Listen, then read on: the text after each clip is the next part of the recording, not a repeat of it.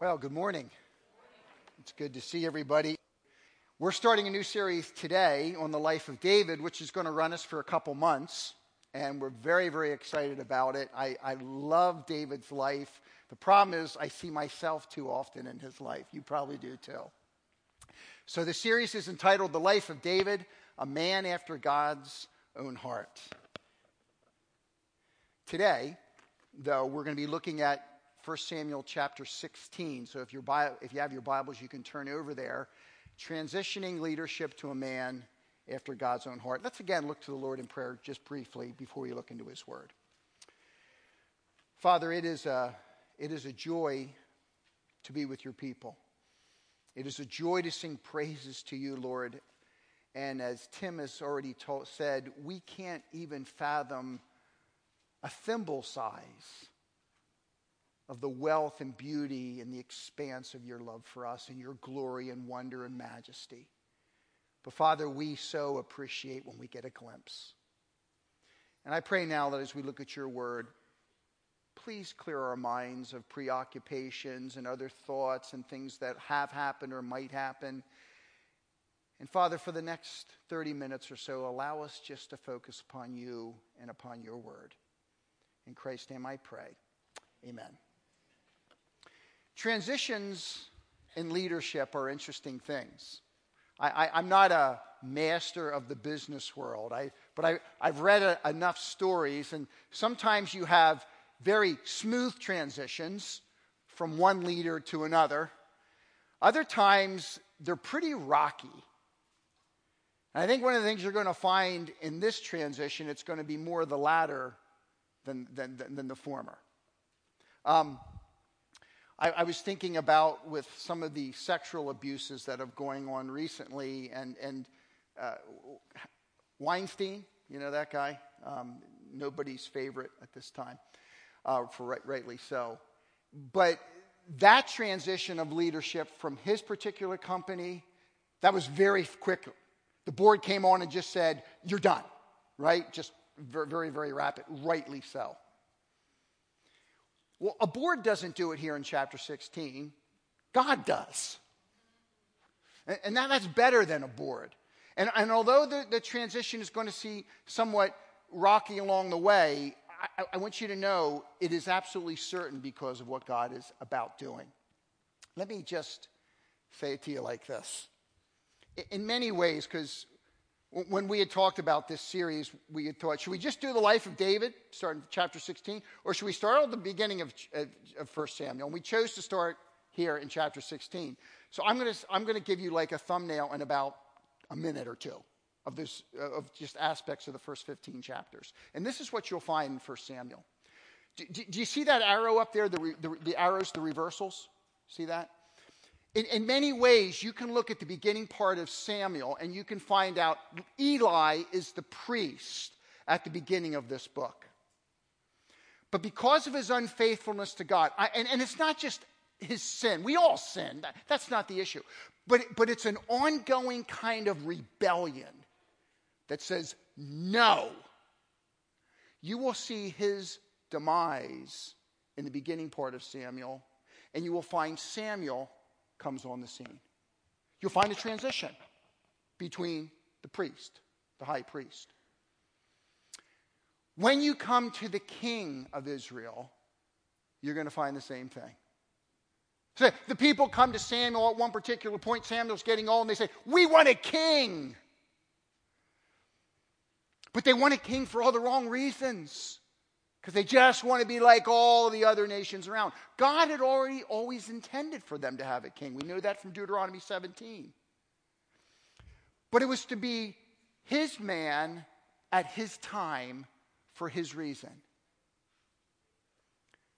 But God gave them a king after the people's heart. And his name was Saul. Although he had a couple good things he did, frankly.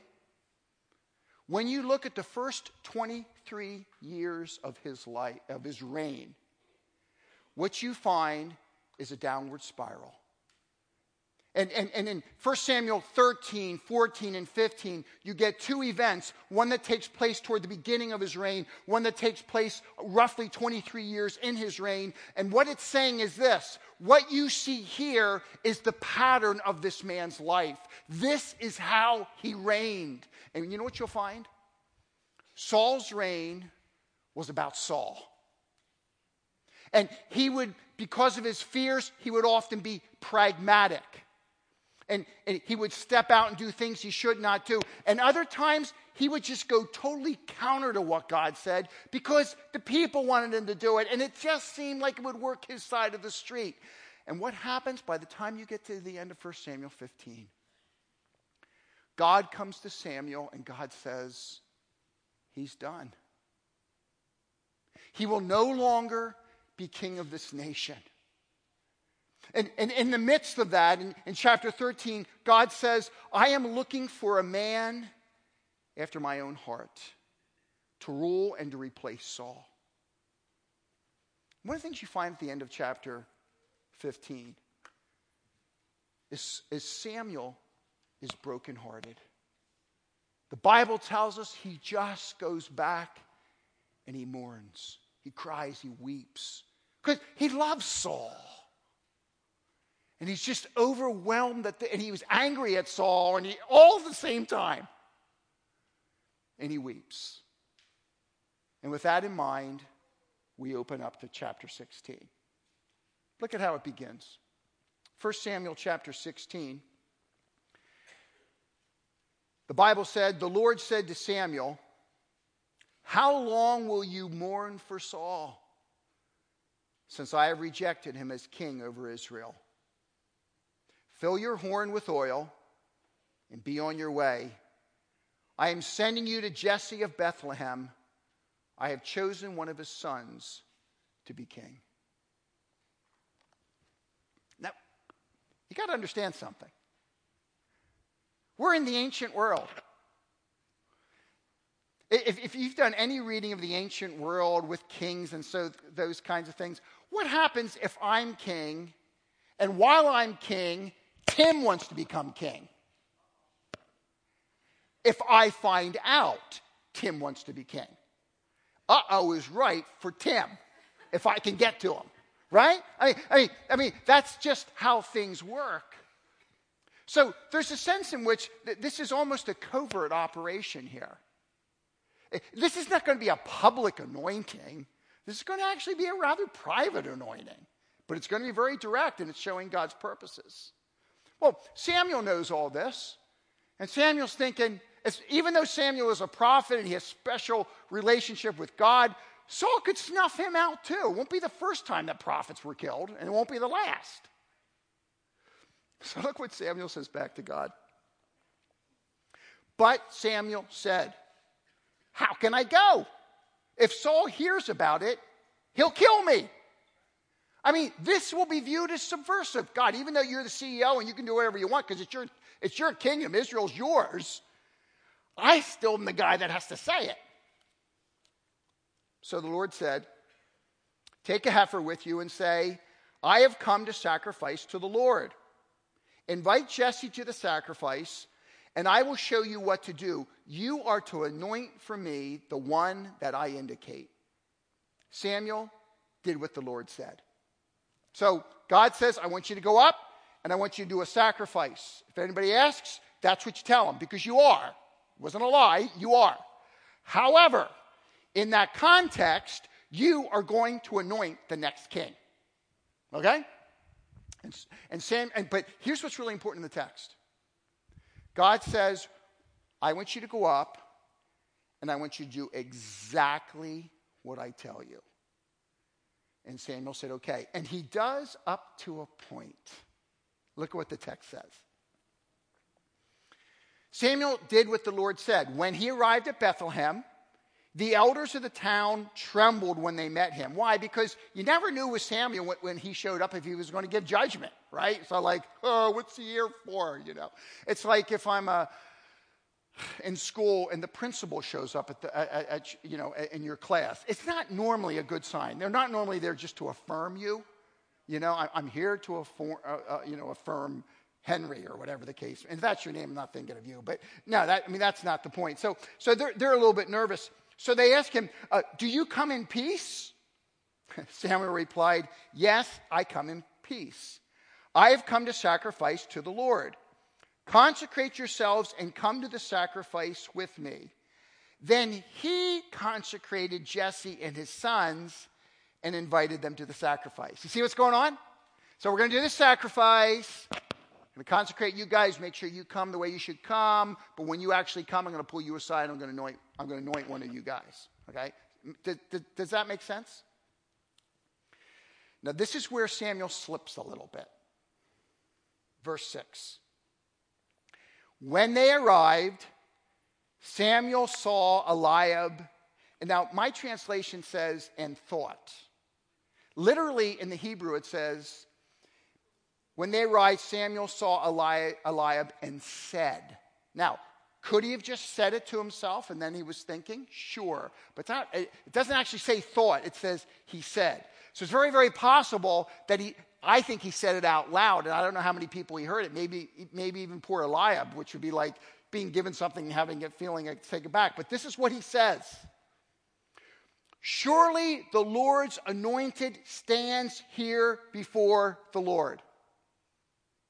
You know why he thought that? We're going to find out in the very next verse. Because Eliab was a strapping, big guy. And if you're going to have a king, he's got to look like a king. Right? And so Samuel has been doing everything God told him to do. I want you to go. He did this. He told him this. He did that. They even got Jesse and his sons to come and everything. But when he sees Eliab, he goes, this is him. And God has to intervene. Verse 7. But the Lord said to Samuel, do not consider his appearance or his height, for I have rejected him. Is that easy to do?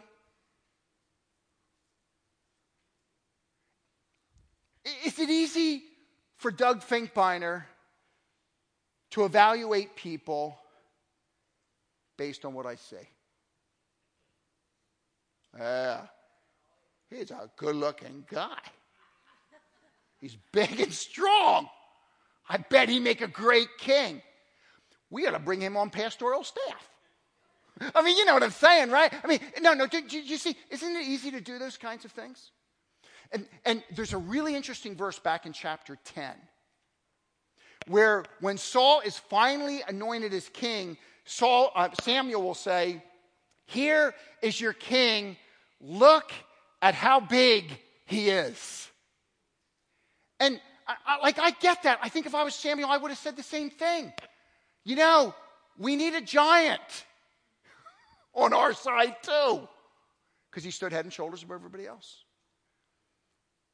And I would argue, I love Samuel. But I think when Samuel met, and you had these 7 sons initially line up there, he saw the oldest and he thought to himself, that's got to be the guy. And God says, that's not where I look.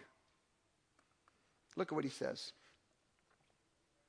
The Lord does not look at the things people look at. People look at the outward appearance, but the Lord looks at the heart. It's really the reason we've entitled this series, A Man After God's Own Heart. Can I show you something? I want to show you just a couple passages in Samuel and the book of Psalms, and Kings too, where this theme comes up. Okay, and I'll just kind of zip through it here. 1 Samuel 13:14. This is when Saul is being judged. But now your kingdom will not endure. Yahweh has sought for himself a man according to his own heart. The passage we're looking at now, 1 Kings 9:4. As for you, if you walk before me as David your father walked, with integrity of heart. David went before me with all his heart. Psalm 78, he chose David, his servant, and took him from the sheepfolds. He brought him from following the nursing ewes and to shepherd Jacob, his people in Israel, his inheritance. And he shepherded them according of his heart. Do you see it, folks? All the way through, God wants you to know when he chooses somebody to lead his people, he's mostly concerned about the inside rather than the outside. Does that give you hope?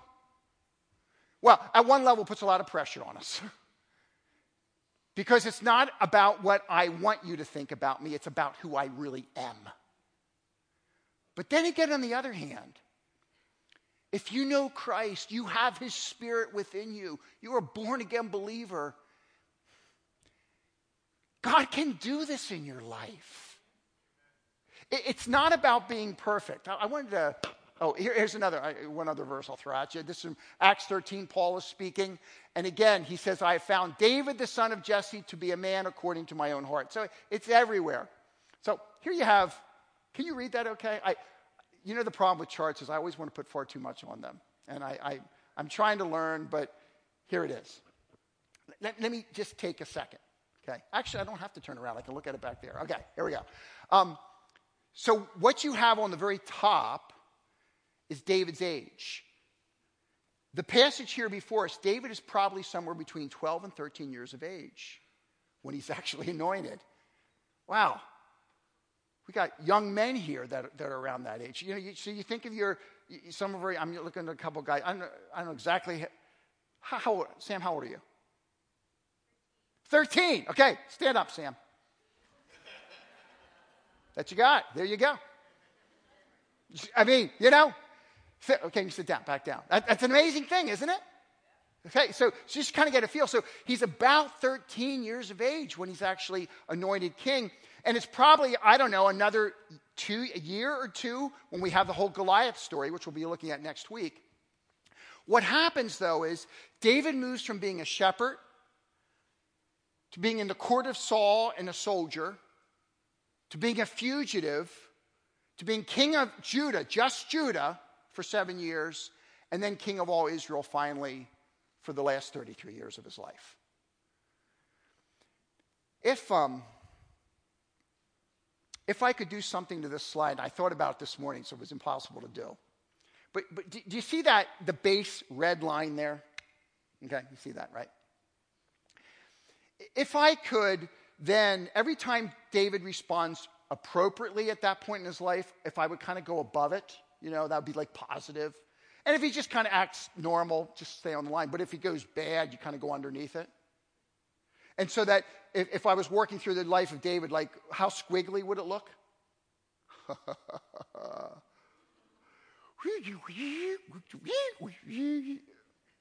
Wouldn't it? So to be a person after God's own heart doesn't mean you're perfect. We're all out. What it means, sincerely from the inside out, he genuinely loves the true and living God. It doesn't mean other things don't cloud in, and he doesn't. All that's true. But at the core, it's God. And for Saul, at the core, it was Saul. And God says, my people are important to me, and I want somebody leading them. He will not be perfect, but the pattern of his life will be oriented to me and what I want.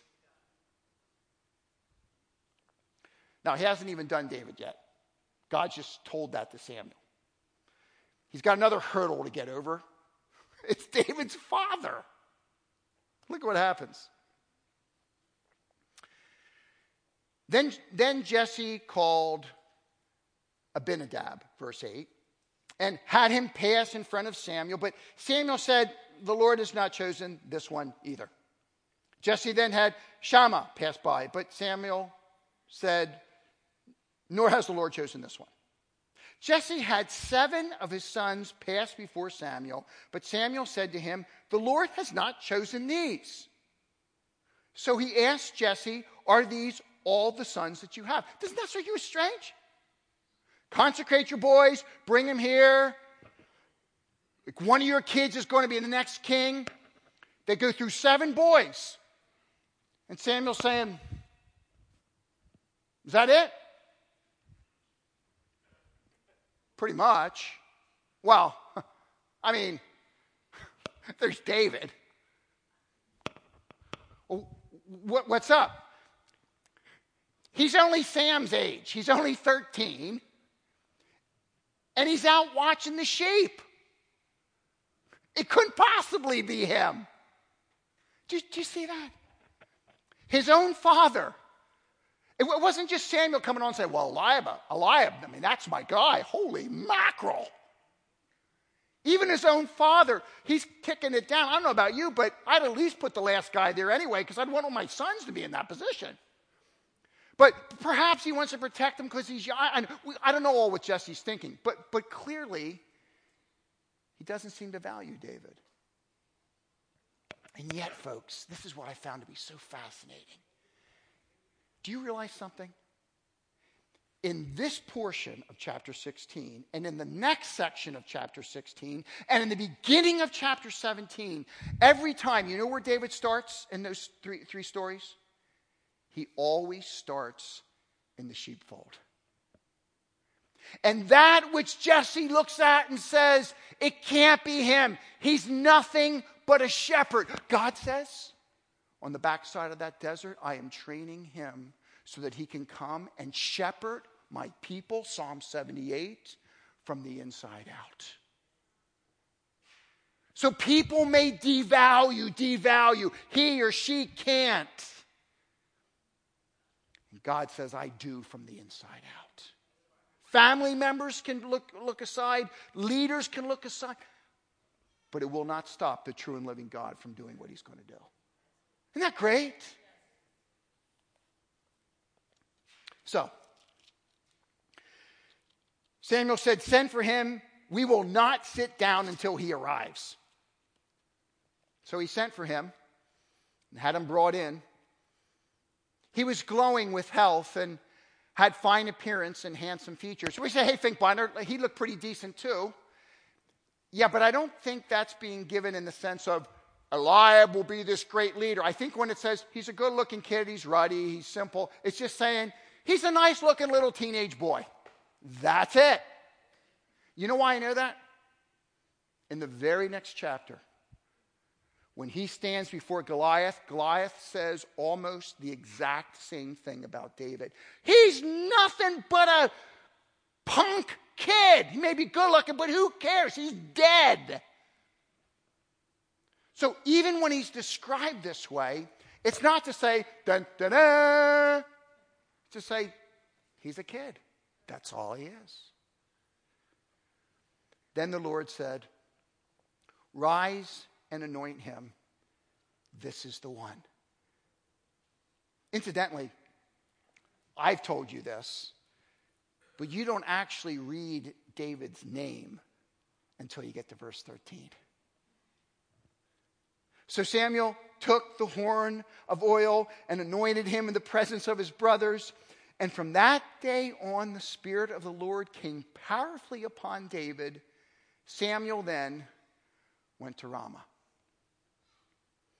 Now the Spirit of the Lord had departed from Saul, and an evil spirit from the Lord tormented him. Oh my goodness. You're talking about a theological minefield. So let me at least mention a couple things, okay? Just because this is going to move us into the next thing. And this is what's so fascinating to me. Although it's covert, it's very direct. God has David anointed king at the age of Sam. Okay? About 12, 13 years of age. That's what he does. But God not only does this directly, but God is the providential God that has this way of bringing all things together, doesn't he? And so this passage, you're going to watch David, who is in the sheepfold, again brought out of the sheepfold and placed right beside the king. King-elect together, and king doesn't know it. That's God. A couple things. In the Old Testament, The ministry of the Spirit was to come upon key anointed leaders to sometimes prophesy, to sometimes have military prowess and power and wisdom, a whole host of things. So the Spirit of God had come powerfully on Saul. We read that earlier in the text. We know that from chapter 10. Okay, that happened. But what you find in the Old Testament is all because the Spirit of God comes on somebody, that doesn't mean that they have God's final approval. It just means that God's Spirit is using them. Now, folks, that all changes in the New Testament. Do you remember what Peter says on Pentecost? Quotes from the book of Joel. And he says, the new covenant is all about God's Spirit coming on all those who are true believers in Jesus Christ. And all of your sons and all of your daughters will be involved in prophesying. It's not just going to be the king at certain times, because Saul did that. No. And something else. When the Spirit comes upon us in the New Testament and indwells us, He never leaves.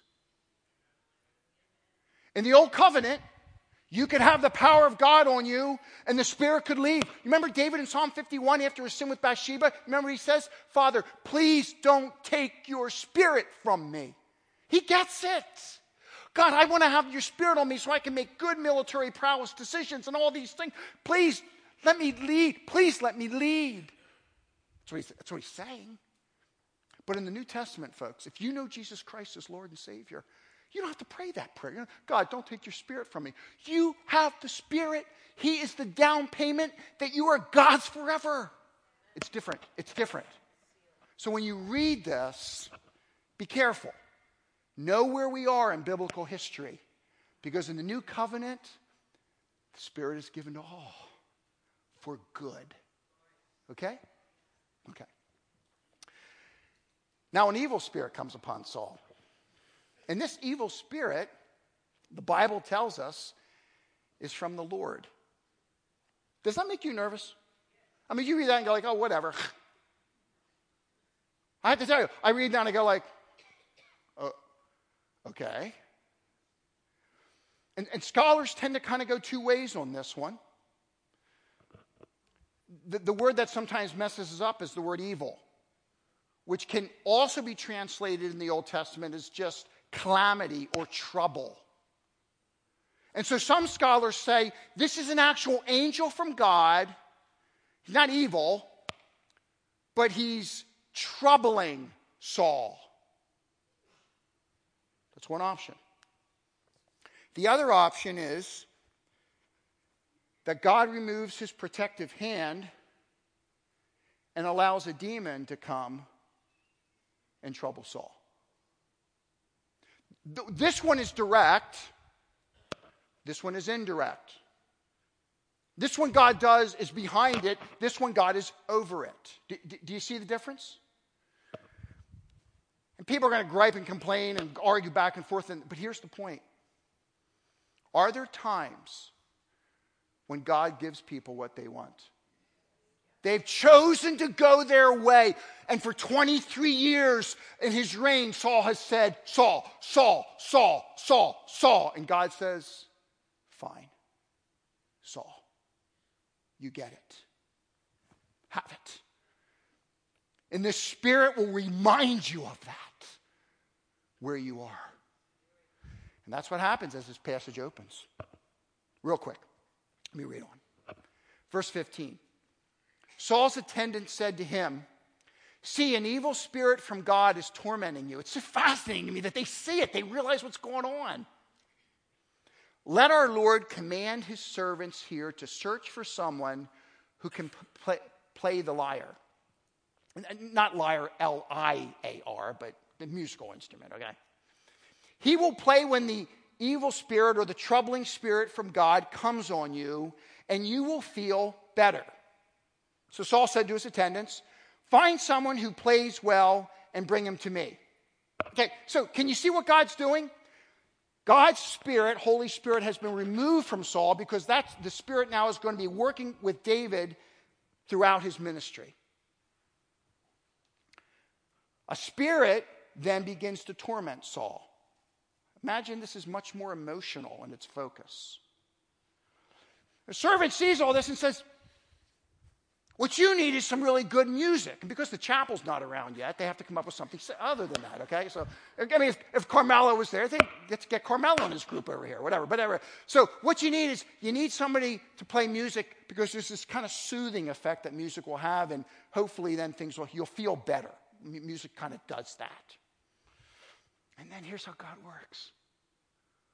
One of the servants sitting around there says, hey, I know this kid.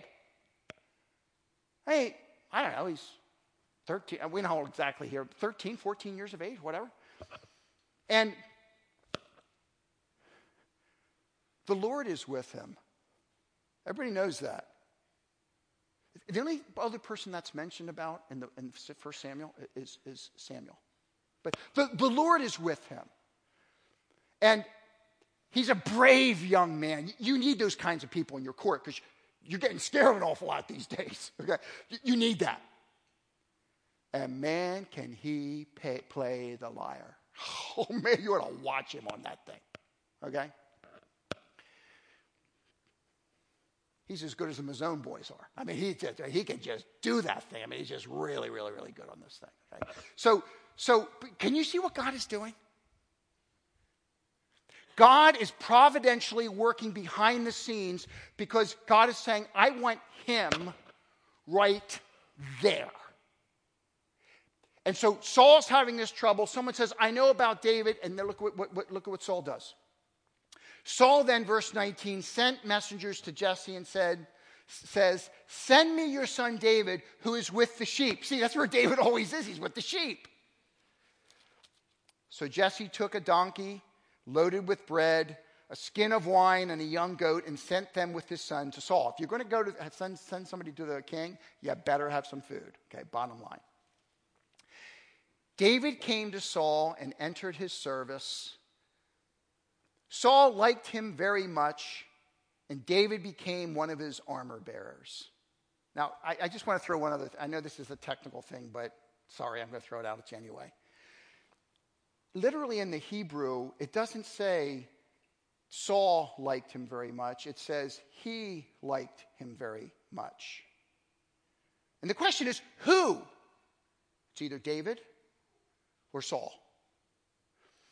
And I lean more, just because all the verbals before and after it are pointing to David, I tend to think that this is actually speaking about David.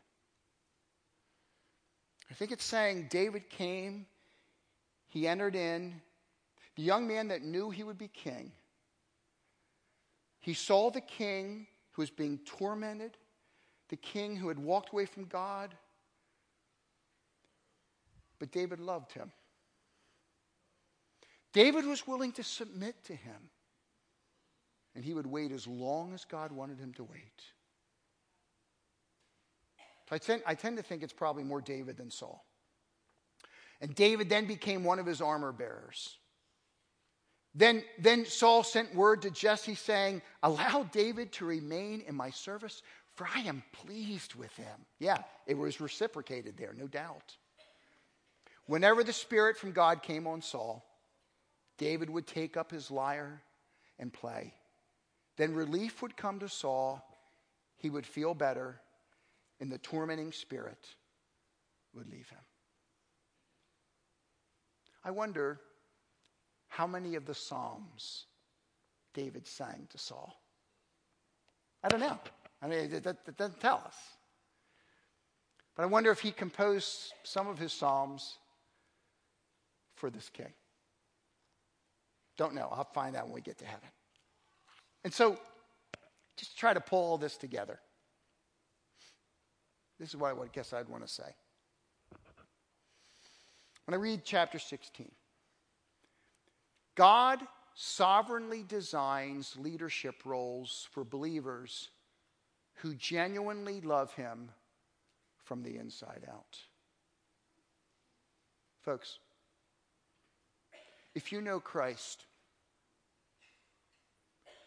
you can be that kind of a person. Do you realize that? On your own?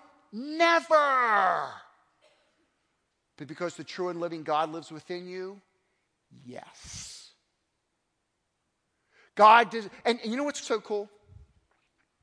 What if we said, hey, yeah, we're looking for another elder around here? Couple things.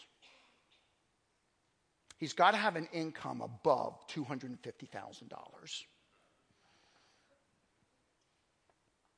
He's got to be tall and really good looking. Tremendous speaker presence with people. Whole list of things. You know what it does? It excludes all of us. But what if you say,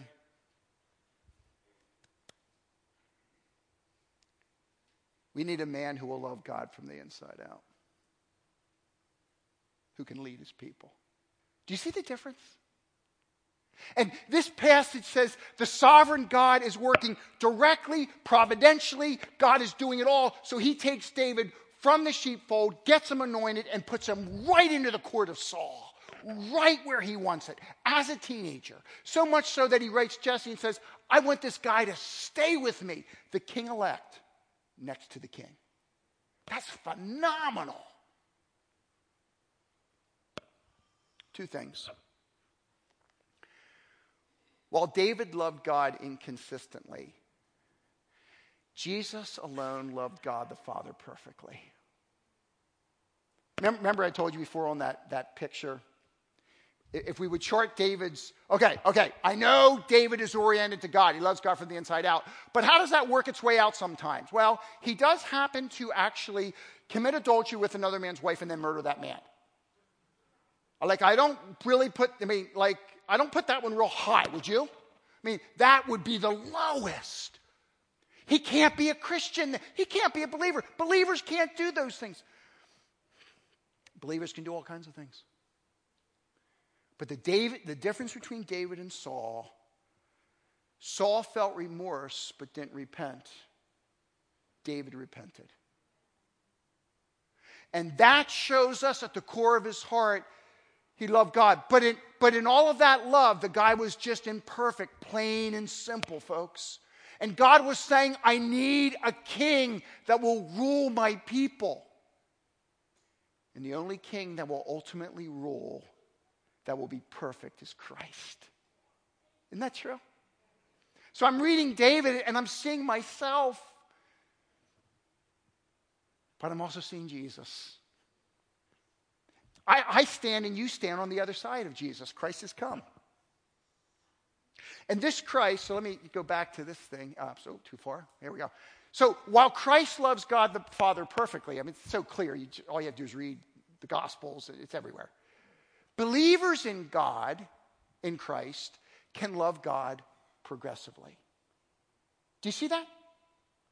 David, with all of his failures, he can't stand in the presence of the ultimate Christ who is perfect. Neither can I, except that he has loved me and he has forgiven my sins because he died for me on the cross and given me his Spirit.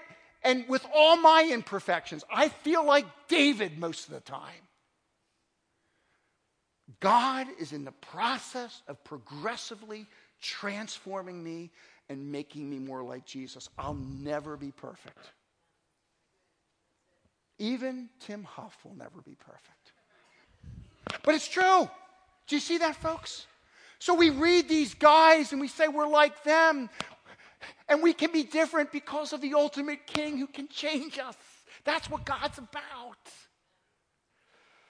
And so, in your own life, if you don't know Jesus Christ as your Lord and Savior, all I can say is, of your own strength, do the best you can. And you may get the applauses of some people. But you always know in the nagging part of your heart that there's something missing. Because you can't not the way God can. Come to him. Find his transforming forgiveness. You will not become perfect, but you will be forgiven. And God will set you on a course of transformation. If you know Christ, this passage should encourage you. Yeah, but I'm not that good of a speaker. Okay. I'm certainly not that good looking. Okay. It doesn't matter. It doesn't matter. What matters is the heart. A heart given to him. And however he chooses to use me, I will never look back and regret it. The gospel gives hope to every person, folks. It's what it always does. One more thing. When you see other people, don't look in the outward appearance. Remember the true and living God who can change them from the inside out. That's who he is. That's who we serve. Stay with us for this series. It's going to be a whopping good series. Father, we thank you so much for your word. Lord, at one level, I'm thankful that David's not a perfect man, because then it would be almost disheartening. But he, like all of us, is a sinner. And our only hope is forgiveness in you. Lord, help us to be men and women that look at our own hearts before we look at anything else. And when we look at others, we look at them through your kind and loving eyes, knowing what you can do in their lives from the inside out. They don't have to be Sauls. They might become Sauls. They might choose that, but they don't have to be.